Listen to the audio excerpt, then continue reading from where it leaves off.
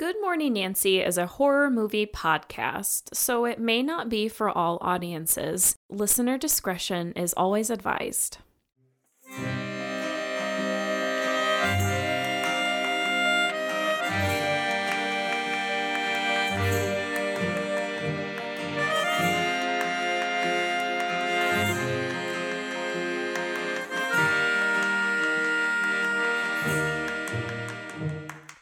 Good morning, Nancy. My name is Gracie. And I'm Abby.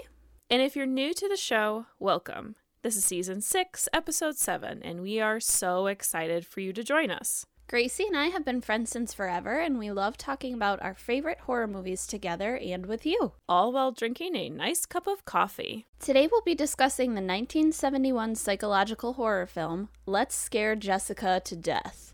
It was written by John Hancock and Lee Kelcham and directed by John Hancock. It stars Zora Lampert, Barton Heyman, Kevin O'Connor, Gretchen Corbett, and Marie-Claire Costello. We are not shy about spoilers, so if you haven't seen this film, we highly suggest that you pause this episode and watch it first. Still here? Okay, then let's get this morning started. Okay, so hired to write a horror film by producer Charles B. Moss Jr. in early 1970, Lee Kelcham's original screenplay, entitled It Drinks Hippie Blood, followed a group of hippies camping on a cove who are attacked by a creature that lives in the water. Kelcham described his screenplay as a deliberate satire. So John Hancock, who was the director, he decided to direct the film as long as he was allowed to redraft the screenplay. Yeah, and so he proceeded to rework Kelcham's original script in both tone and thematic content. To quote Hancock in an interview with Michael Doyle for Rue Morgue magazine, quote, "I made it eminently clear to the producers that I did not want to do a satire of a horror picture. I wanted to do a movie that was legitimately terrifying," unquote. So Hancock was given permission to rewrite the script only if he retained certain elements. The seance scene as well as the mute character played by Gretchen Corbett were kept at the request of Kelcham and the producers. Hancock wasn't too happy with this since he felt that scene, with the seance and then the mute character made absolutely no sense and had no place in the film to begin with. And, he was right. They don't really make sense. No. Yeah. So apparently Kelcham wasn't thrilled with the rewrite and asked that his name be changed to his father's name, Norman Jonas, in the credits. Yeah, so certain elements of the film were drawn from Hancock's own life, such as the apple orchard settings and the farmhouse, as he had grown up on an apple orchard, as well as the character Duncan's career as a bassist, as Hancock's father was apparently a professional double bass player. In writing the role of Jessica, Hancock sought to create an unreliable narrator. Jessica was partly influenced by the governess character in Henry James' novella The Turn of the Screw, as well as the character of Eleanor Vance in Shirley Jackson's The Haunting of Hill House. Oh, cool. I can definitely see that for sure. Me too, which is probably why I really like this film. The theme of evil pervading the protagonist's mind was central. In another quote from the Rue Morgue interview, Hancock says, "I was alarmed by the notion that you can't defeat or diffuse evil. It forever lives inside and all around us, so I worked that fear inside the story." Actress Zora Lampert was cast in the lead role of Jessica. She was approached by Hancock, who at the time was her boyfriend, while she was performing in a Broadway production of Mother Courage and Her Children. In an interview with David Connow for Fangoria, Zora recalls, quote, "I accepted the part, trusting his judgment. I have a great fondness for John Hancock and enjoyed working with him very much." Marie-Claire Costello was cast opposite Lampert as the mysterious hippie woman, Emily. Both Lampert and Costello worked with famed acting coach at the time, Myra Rostova, in preparation for their respective roles. So, Let's Scare Jessica to Death was filmed over a period of only 26 days in the fall of 1970 in various towns in Connecticut. Because the film was shot in the fall months, the sequences that were shot in the lake required the actors to swim in very cold water. No, thank you. The scene in which Costello's character emerges from the lake in a wedding dress was filmed in late November, and that was also a day that it snowed. Oh my God. Yeah, so the film was actually filmed without a distributor, so Let's Scare Jessica to Death was sold to Paramount Pictures in early 1971. Frank Yablans, then an executive at Paramount, devised the film's title as they felt Hancock's title, which was simply Jessica, was not commercially viable. Paramount gave the film a wide theatrical release in the United States, and it premiered in New York City on August 27, 1971, and opened in Los Angeles, California the following week on September 1st, 1971. This is so strange to me. Fake plastic vampire fangs were given to patrons at some cinemas in promotion of the film. What? Like, that is so 1950s. Like, what a strange thing to do. I know. Yeah, so that happened, and then a horse-drawn hearse and coffins were parked outside of Manhattan's Criterion Theater during the film's opening week. Oh my God. Yeah, it was very William Castle. Very dramatic. Yeah. So during its opening week from August 27th to September 1st at the Criterion Theater, the film grossed a total of $47,651. So most of the film's critics at the time did not appreciate Let's Scare Jessica to Death upon its release. Many praised Zora Lambert's performance, but booed everyone else's. I think that's a little harsh. I know. Everyone did a pretty good job for a 70s horror flick. Yeah. Some critics felt the film was too, quote-unquote, far out, but had some good moments of suspense. Contemporary critical reviews of the film have been mixed as well. However, Let's Scare Jessica to Death is undoubtedly a chilling cult classic among general horror fans today, and it's been named one of the scariest films of all time by multiple horror publications. According to Steve Sensky of Trailers from Hell, Twilight Zone creator Rod Serling called the film, quote, one of the most frightening films he had ever seen in his life.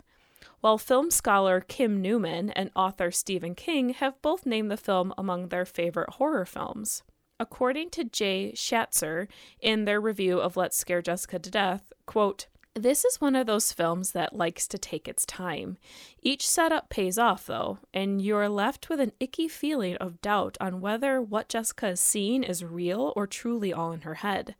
The way the director handles the material is masterful, as he delicately crafts and scares in a classical manner that lacks the gore and jump scares, and instead chooses to leave you with a haunting image that will truthfully stay with you long after the film ends, unquote.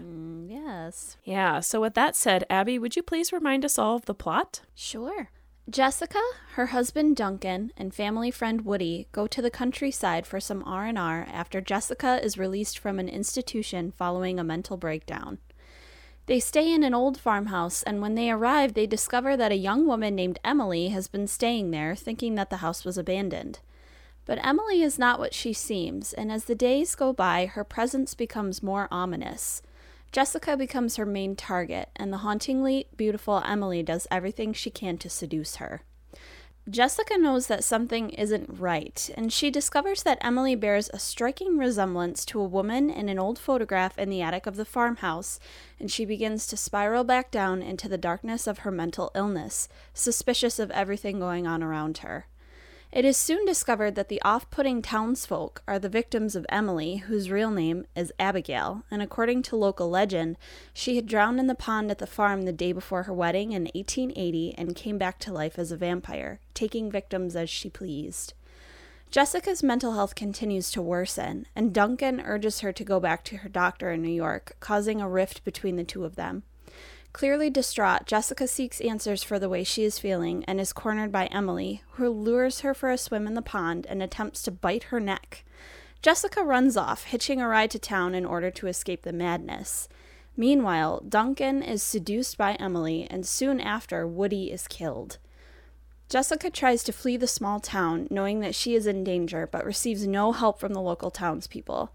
Instead, she flees in a small rowboat, but is stopped when someone tries to sneak into the boat from the water. Jessica stabs the stranger to death, but she discovers that it was actually Duncan, and she floats aimlessly away down the river, completely alone in her boat.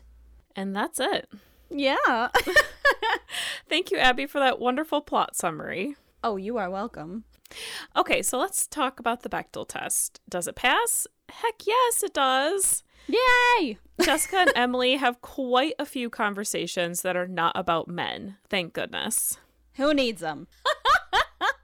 Oh, no. What's really funny is that there easily could have been every conversation could have been them talking about either Woody or Duncan. Mm-hmm. Easily. And it's not. It's very, very few conversations that they have are about them. Most of the time it's about like, where will you go and what will you do and what's happened kind of thing. But that just to me shows that they are both characters that are interested in things other than Jessica's husband and then this guy, Woody. Oh, yeah. Screenwriters learn from Let's Scare Jessica to Death of all, Yes. of all movies. Get it together. All right, so let's talk about Nancy's Dream Team test. Was the supporting cast at least 50% women? You know, I almost wanted to say yes because of Jessica, Emily, and the young girl characters compared to just Duncan and Woody, but the village is full of old men. And so we gotta say no. It's not 50%. Did a woman write, direct, or produce the film? No. Was the final girl or main character a person of color? No. Were there any openly LGBT plus characters in the film? That's a good question.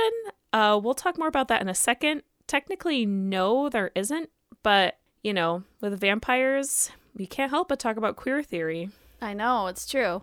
All right, so let's start off this episode with women and mental health in the early 1970s, because this is all about that, really. Yes. So according to the website Brought to Life, and this is a website provided by the Science Museum of London, there's an article that says, quote, many women's lives in the 1960s and 70s were still organized around Victorian stereotypes of the loving mother and dutiful housewife. Eesh. Yeah, so influential feminist writers of the time criticized psychiatry. They argued that it was one of the main ways society controlled women. Women who did not behave properly risked ending up in psychiatric care. Many feminist writers also criticized psychoanalysis, the then dominant approach in psychiatry. They argued Freud's focus on sexual fantasies and the fact that most of his patients were women rehashed old ideas. It was similar to hysteria being labeled a quote-unquote woman's problem that should be cured by finding a man. It's kind of like where we are at now. Like, we have all this understanding of like gay and transgender communities, or as much as we possibly can like identify with these people, but there's still so much like ignorance left and there's still so much work to do. So when you think of the 60s in terms of like, oh, it was like the start of like women's rights and you have birth control and all this stuff, like those women were still dealing with the leftover sentiments from like the Victorian era or like the 30s and 40s where women were supposed to be like proper.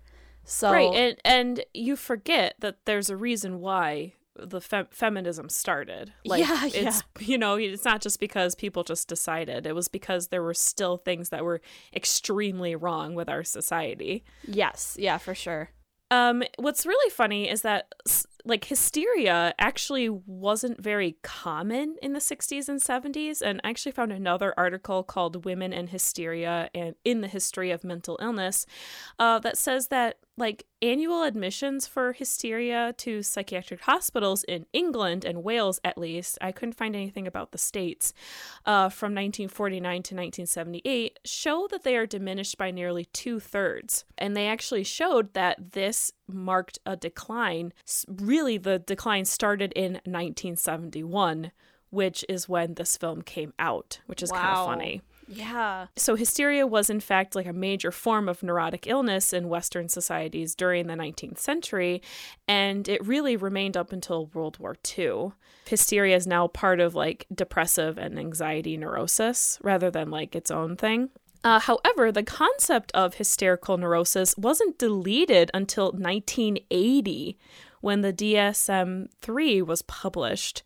So it might have declined starting in 1971, but you still could be diagnosed with hysteria until 1980. Wow. So let's take a look at the character of Jessica with all of this in mind. This film was made and released in 1971, okay?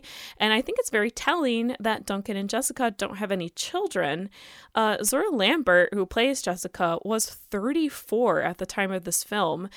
And I can only assume that means that the character of Jessica is 34. Mm-hmm. And she's married, yes, but she has no children. And I don't even know if she had a job before they moved to Connecticut. So maybe her not behaving womanly, is why Duncan has moved her to the country.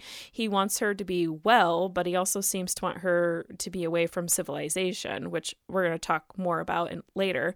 He's given up like this amazing career, and maybe he's like not that beat up about it, but Jessica sure seems guilty about this big change. And there's even a scene when Jessica's in the attic and she finds like a white virginal gown and sparkly shawl.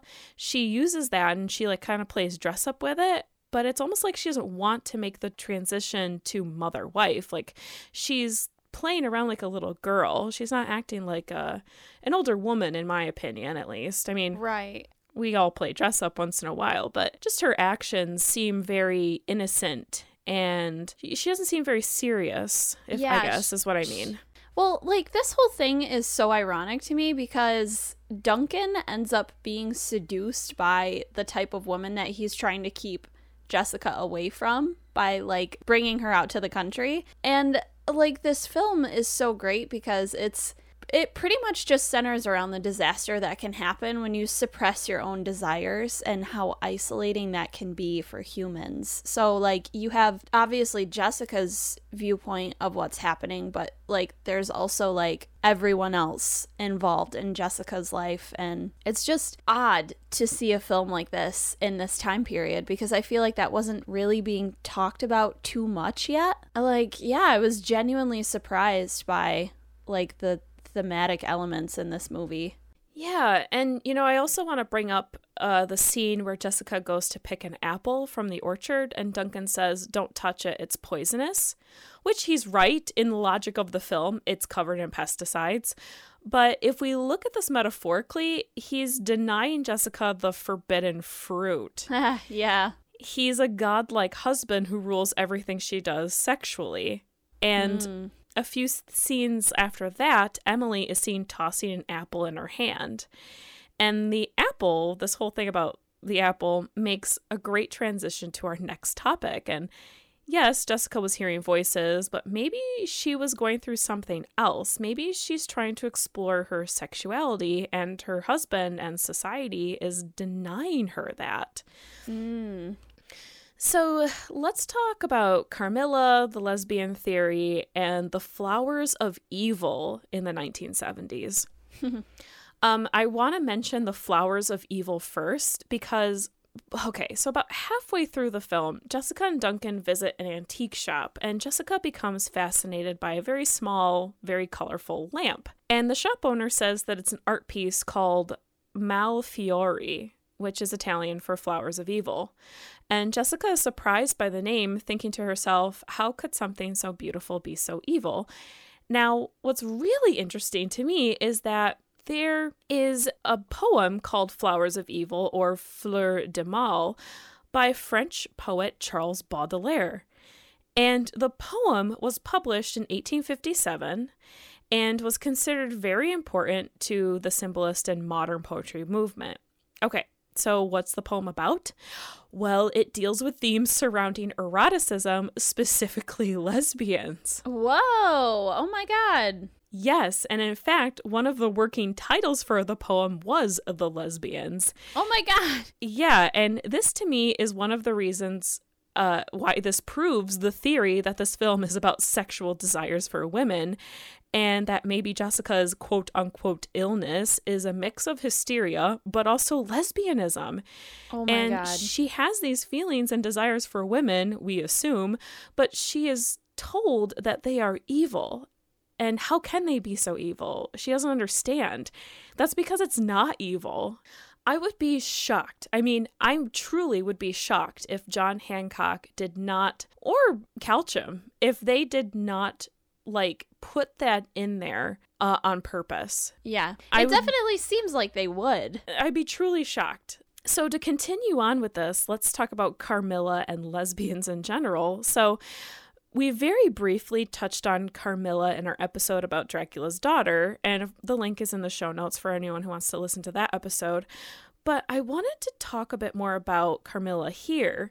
So Carmilla is an 1872 Gothic novella by Irish author Joseph Sheridan Le Fanu, and one of the early works of vampire fiction, and it actually predates Bram Stoker's Dracula by 26 years. And the story is narrated by a young woman who is preyed upon by a female vampire named Carmilla, who is later revealed to be the Countess of Karstein, and the character is a prototypical example of the lesbian vampire, expressing romantic desires towards the protagonist, and is depicted as a trait of antagonism in line with the contemporary views of homosexuality. Now, many horror fans would argue that just because there is a female vampire in this film, it doesn't mean that she is a lesbian/Carmilla figure. However, there is no doubt that Emily/Abigail is queer in some way. And here's my very weak, at least I feel like it is, my very weak argument that Emily or Abigail is a lesbian. And she preys on men too, but here's the thing, she's not obsessed with them like she is with Jessica. She gets into Jessica's head and speaks to her and whispers to her very sensually, and by making Jessica feel like Duncan doesn't love her, it gives her the chance to kind of swoop in. And the men of the town and Duncan and Woody are really just pawns in her desire to convert Jessica. Even Ken Anderson says, quote, standing in contrast to Gothic traditionalism of the theme of the disbelieved woman, which is Jessica, is the gender-based disruption introduced by the character of Emily. In horror films, a female vampire is depicted in ways not dissimilar to that of the femme fatale in film noir. Her power lies in her awareness of men's vulnerability to her sexual allure. She has both agency and control over her fate because men are such easy prey, unquote. Nice. So men, to Emily, are easy to manipulate and move around a chessboard to reach her queen, Jessica. Wow. So that's what I think. I would agree with that. Okay, good. That's nice. Yeah. So I'm surprised that there aren't more. I mean, there's been a lot of comparisons to this being a Carmilla type film, but a lot of people also in articles were like, I can kind of see why there's a Carmilla figure because it's a woman vampire, but that doesn't necessarily mean lesbianism. And I was like, I beg to differ. I mean, it's kind of hard not to think of that, though, because she's seen so many times, like, I don't know, the way that they look at each other. Like, I know, yes. You can definitely tell there's, like, something there. Like, there's a spark there. And then, like, when she goes swimming with Jessica and she's, like, putting lotion on her back and she's, like, caressing her face and stuff, I'm like, she's into it. Well, and I mean, I think when I first saw this film, like, when she says, oh, do you play? Emily asks Jessica if she plays the guitar. And Jessica goes, oh no, I can't even pick up a tune. And then she does this like eye roll. That's like a flirty eye roll. And I was like, what is happening here? Ooh. So, yeah. Okay. So I'd also like to quote William A. Tringali from his essay entitled Not Just Dead, But Gay, Queerness and the Vampire. The best. Tringali brings up a lot of interesting points that I'd like to share, and one of them is, quote, now the horror of the vampire is sexual. Worse, it is sexual in all the wrong ways. It is beautiful, charming, and even occasionally funny and likable, but definitely abnormal. this allows the vampire to become a conduit for cultural anxieties concerning queerness within society. As a creature that straddles the binaries of life and death, drawing attraction and repulsion, the vampire queers both gender and sexuality. Stories about vampires can reflect and dramatize cultural anxieties surrounding queerness across both time periods and mediums. Queerness, by its broadest definition, is anything non-normative. This definition, however, has been often reworked and simplified to only include issues of sexuality.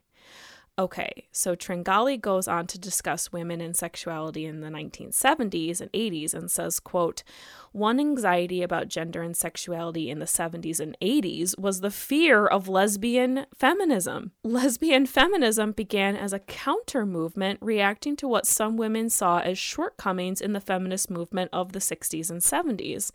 Lesbians were unable to find support among the women's rights movement. Betty Friedman, for example, famously, or I guess infamously, referred to lesbians as a lavender menace, and gay rights groups often ignored lesbians' call for women's equality as they were not focused on women's equality. The latent homophobia in the women's rights movement and the sexism in the gay rights movement forced lesbians to form their own groups, such as the radical lesbians, and write their own theories on gendered and sexual oppression," unquote. Oh, wow. Yeah, so in the 1972 essay, Lesbians in Revolt, feminist theorist and lesbian Charlotte Bunch argues that lesbianism as a movement frees women from patriarchal oppression. Bunch argues that heterosexual women are forced to, quote, "define themselves through men," unquote, and forced to, quote, "compete against each other for men and the privilege that comes through men and their social standing," unquote. Wow, that sounds familiar, right? Mm-hmm. Just a year before this essay was released, the character of Jessica feels like she must compete with Emily for the role of wife to Duncan. Yeah. And she feels like she is nothing compared to Emily, who is pale, blue-eyed, and has unique red hair, and who also sings and plays guitar. Not only that, but Jessica defines herself through Duncan, like we mentioned earlier. She has nothing that defines her. She talks about Duncan's life at the Philharmonic, and how she was almost late to one of his performances, and how he bought her this house, and how he started this apple orchard. Everything is through him. Honestly, the only thing that seems to be her own thing is the gravestone rubbings, and even then Duncan rushes her through it. He doesn't seem to like her obsession with the strange and unusual. He seems to just want to squash it. Yeah. And Sarah Century writes, quote, "As many of us now know, one indicator of an abusive relationship is a partner who fosters dependence from the other person and isolates them, effectively cutting them off from any possibility of a support network. Typically, Jessica blames herself for what Duncan has sacrificed for her and believes it is her own inability to cope that has caused his sexual interest in the young, supposedly free Emily. Her relationship with her father is alluded to have been incredibly taxing on her psyche, and she clearly blames herself for his death," unquote. Man, this...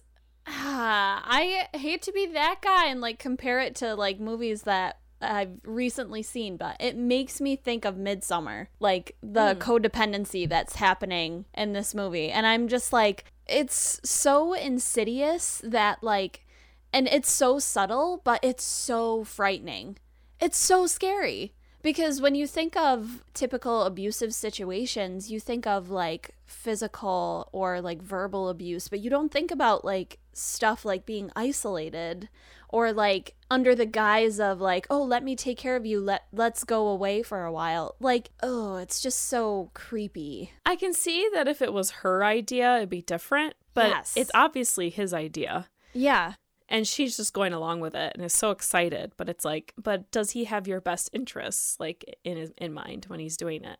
Right. Yeah, so obviously to this day, those within the LGBT plus community have a lot of struggles, but in 1971, we can't help but feel a sense of hope for Jessica after that ending. She might have broken free from Emily, but is that truly what she wants, or is it what she thinks she needs? She doesn't seem happy at the end, sitting in her boat all alone. Hopefully all of the Jessicas in the world at the time would see that things were beginning to get a little better. So let's transition to LGBT plus and mental health in the 1970s. So on December 15th, 1973, 2 years after the film was released, the American Psychiatric Association, APA, the largest psychiatric organization in the world, made history by issuing a resolution stating that homosexuality was not a mental illness or sickness. Yeah, I found a really good article by Rebecca J. Rosen for The Atlantic, and she said those years that followed, the decade of the 1970s, represent a remarkable period of transformation for gays and lesbians, particularly those living in America's coastal cities. At its core, that transformation was about visibility, and during those years, there was that first gay television movie, a sexy on-screen kiss between two men in Sunday Bloody Sunday, and the release of Cabaret, which has been hailed as the first movie that really celebrated homosexuality. There were gains in politics, too. Edward Koch, then serving in Congress, became one of the first elected officials to publicly lobby on behalf of the homosexuals of Greenwich Village, Kaiser writes. So yeah, there was like a lot going on during this time period that was really progressive and, you know, giving these people a lot of visibility. This is like pretty evident in this film as well because there's a clear attraction that Emily has to Jessica. Between the intimate moments of them staring at each other from across the dinner table and the way that I mentioned earlier that Emily like caresses Jessica's face, it's obvious that the film is saying something about what it means to be a closeted gay person, but also an openly gay person. So it's like two ends of the spectrum here. And it also shows like the effect that it had on your mental health because Jessica basically unravels because she's unable to express her sexuality and she crumbles under the weight of her marriage to an overbearing man. Like she doesn't end up destroying Emily per se, she destroys her life and her marriage in order to survive. Yeah, she kills her husband. Emily is / Abigail, I guess, is left alive just standing on the shore. Kind of looking at her in a very forlorn kind of way. Yeah. She's a little upset that she's gotten away from her. And, you know, she can swim. She could have, I mean, she's in the water all the time. She could have gone after her and she doesn't. It's sad. It's very sad. Surprisingly, it's a sad ending. And because there's a part of us, I think, that wants it to end with Jessica finally being free. And I wonder how this film would have done if it changed to Jessica after killing her husband, accepting Emily and like going with her. Yeah. Jessica never really truly gets what she wants. She's alone in the end. Yeah. And it reminds me of like it's very Sylvia Plath-esque. Oh, absolutely. Yes, yeah. I agree. Yeah. Watching this film, I got the same emotional response as when I read like The Bell Jar and like some of her poetry and stuff. I was like, oh, this is so sad. Yes, it's sad, but you kind of relate to it. Yes. Yeah. It's very identifiable for sure. Yeah, for sure. So let's talk about hippie culture and vampires in the 1970s. According to movie reviewer by the name of Tor, in their review of Let's Scare Jessica to Death, they say, quote, "The free love and social reform movements of the 60s not only isolated those who wanted no part of the progressive ideologies, it also provided ample excuses for people to separate themselves from pasts that they no longer wanted to be associated with. The hippies in this film are not victims of a group of deviants who didn't get the message. so much as they are a group of young people ignoring the significance of their own demons. This is expressed through the characters' fears and responses to Jessica's psychological history. Escape is their only answer, but they're chasing a false sunrise that quickly gives way to the irrepressible darkness of Jessica's mental illness, unquote. I mean, there was also a lot of rhetoric in this time period about, hippies being like leeches of society. And I mean, you see an example of this in the very beginning of the movie when it's discovered that Emily is basically squatting in the farmhouse. Like, she also talks about, not caring about her degree and not having any desire to go back to school. And that's something that a lot of like freewheeling people did in the 60s and 70s. I mean, obviously she had no interest in it because she was a vampire, but it's like, if you want to make that comparison, like, No, but this is all before we find out that she's a vampire, and she's very relatable, I feel like, to the times. Well, yeah, and I mean, what better metaphor than a vampire that takes advantage of her victims, before like drinking their blood and ultimately, I guess, killing them. Like, she's literally sucking the life out of these like quote unquote normal people. So Emily is also really free with her sexuality as well, and like she gives when she wants to, but also it kind of made me think of like when the free love movement started happening, so did all of these STDs. When it's discovered that Emily is a vampire, there's this big reveal that like all of the townspeople are her victims, and they've all got the same mark. And it's reminiscent of the way that like this movement left a lot of people without answers for like their sexually transmitted diseases and HIV and that kind of thing. Like, that was a really scary time because people were getting sick and they couldn't pinpoint where it was coming from or like who was infected. So I think that Jessica's fears also echo that sentiment a little bit. Like, she's very when Emily like approaches her and like tries to be like intimate with her, she just recoils. Like, she's so frightened. And I think that like that was going through a lot of people's minds at the time. There's just so much going on that we didn't know about yet, really. So yeah, a lot of people felt lost, and I think that really works well with this last quote about hippie culture that I found for this film. A reviewer of the film by the name of The Arrow said in their review that Let's Scare Jessica to Death was a product of its time, a time when flower power was on its way out, and them hippies found themselves lost in the mother effing wind.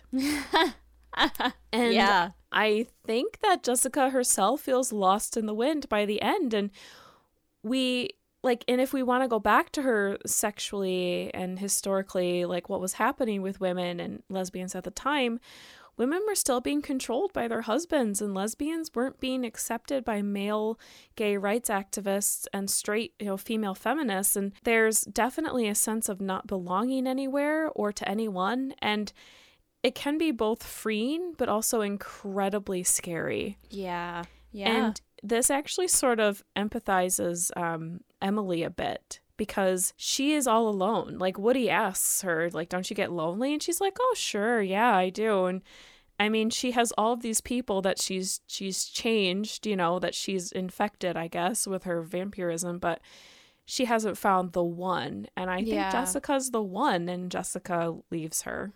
Oh, that's so sad. Yeah. So let's get into our final thought.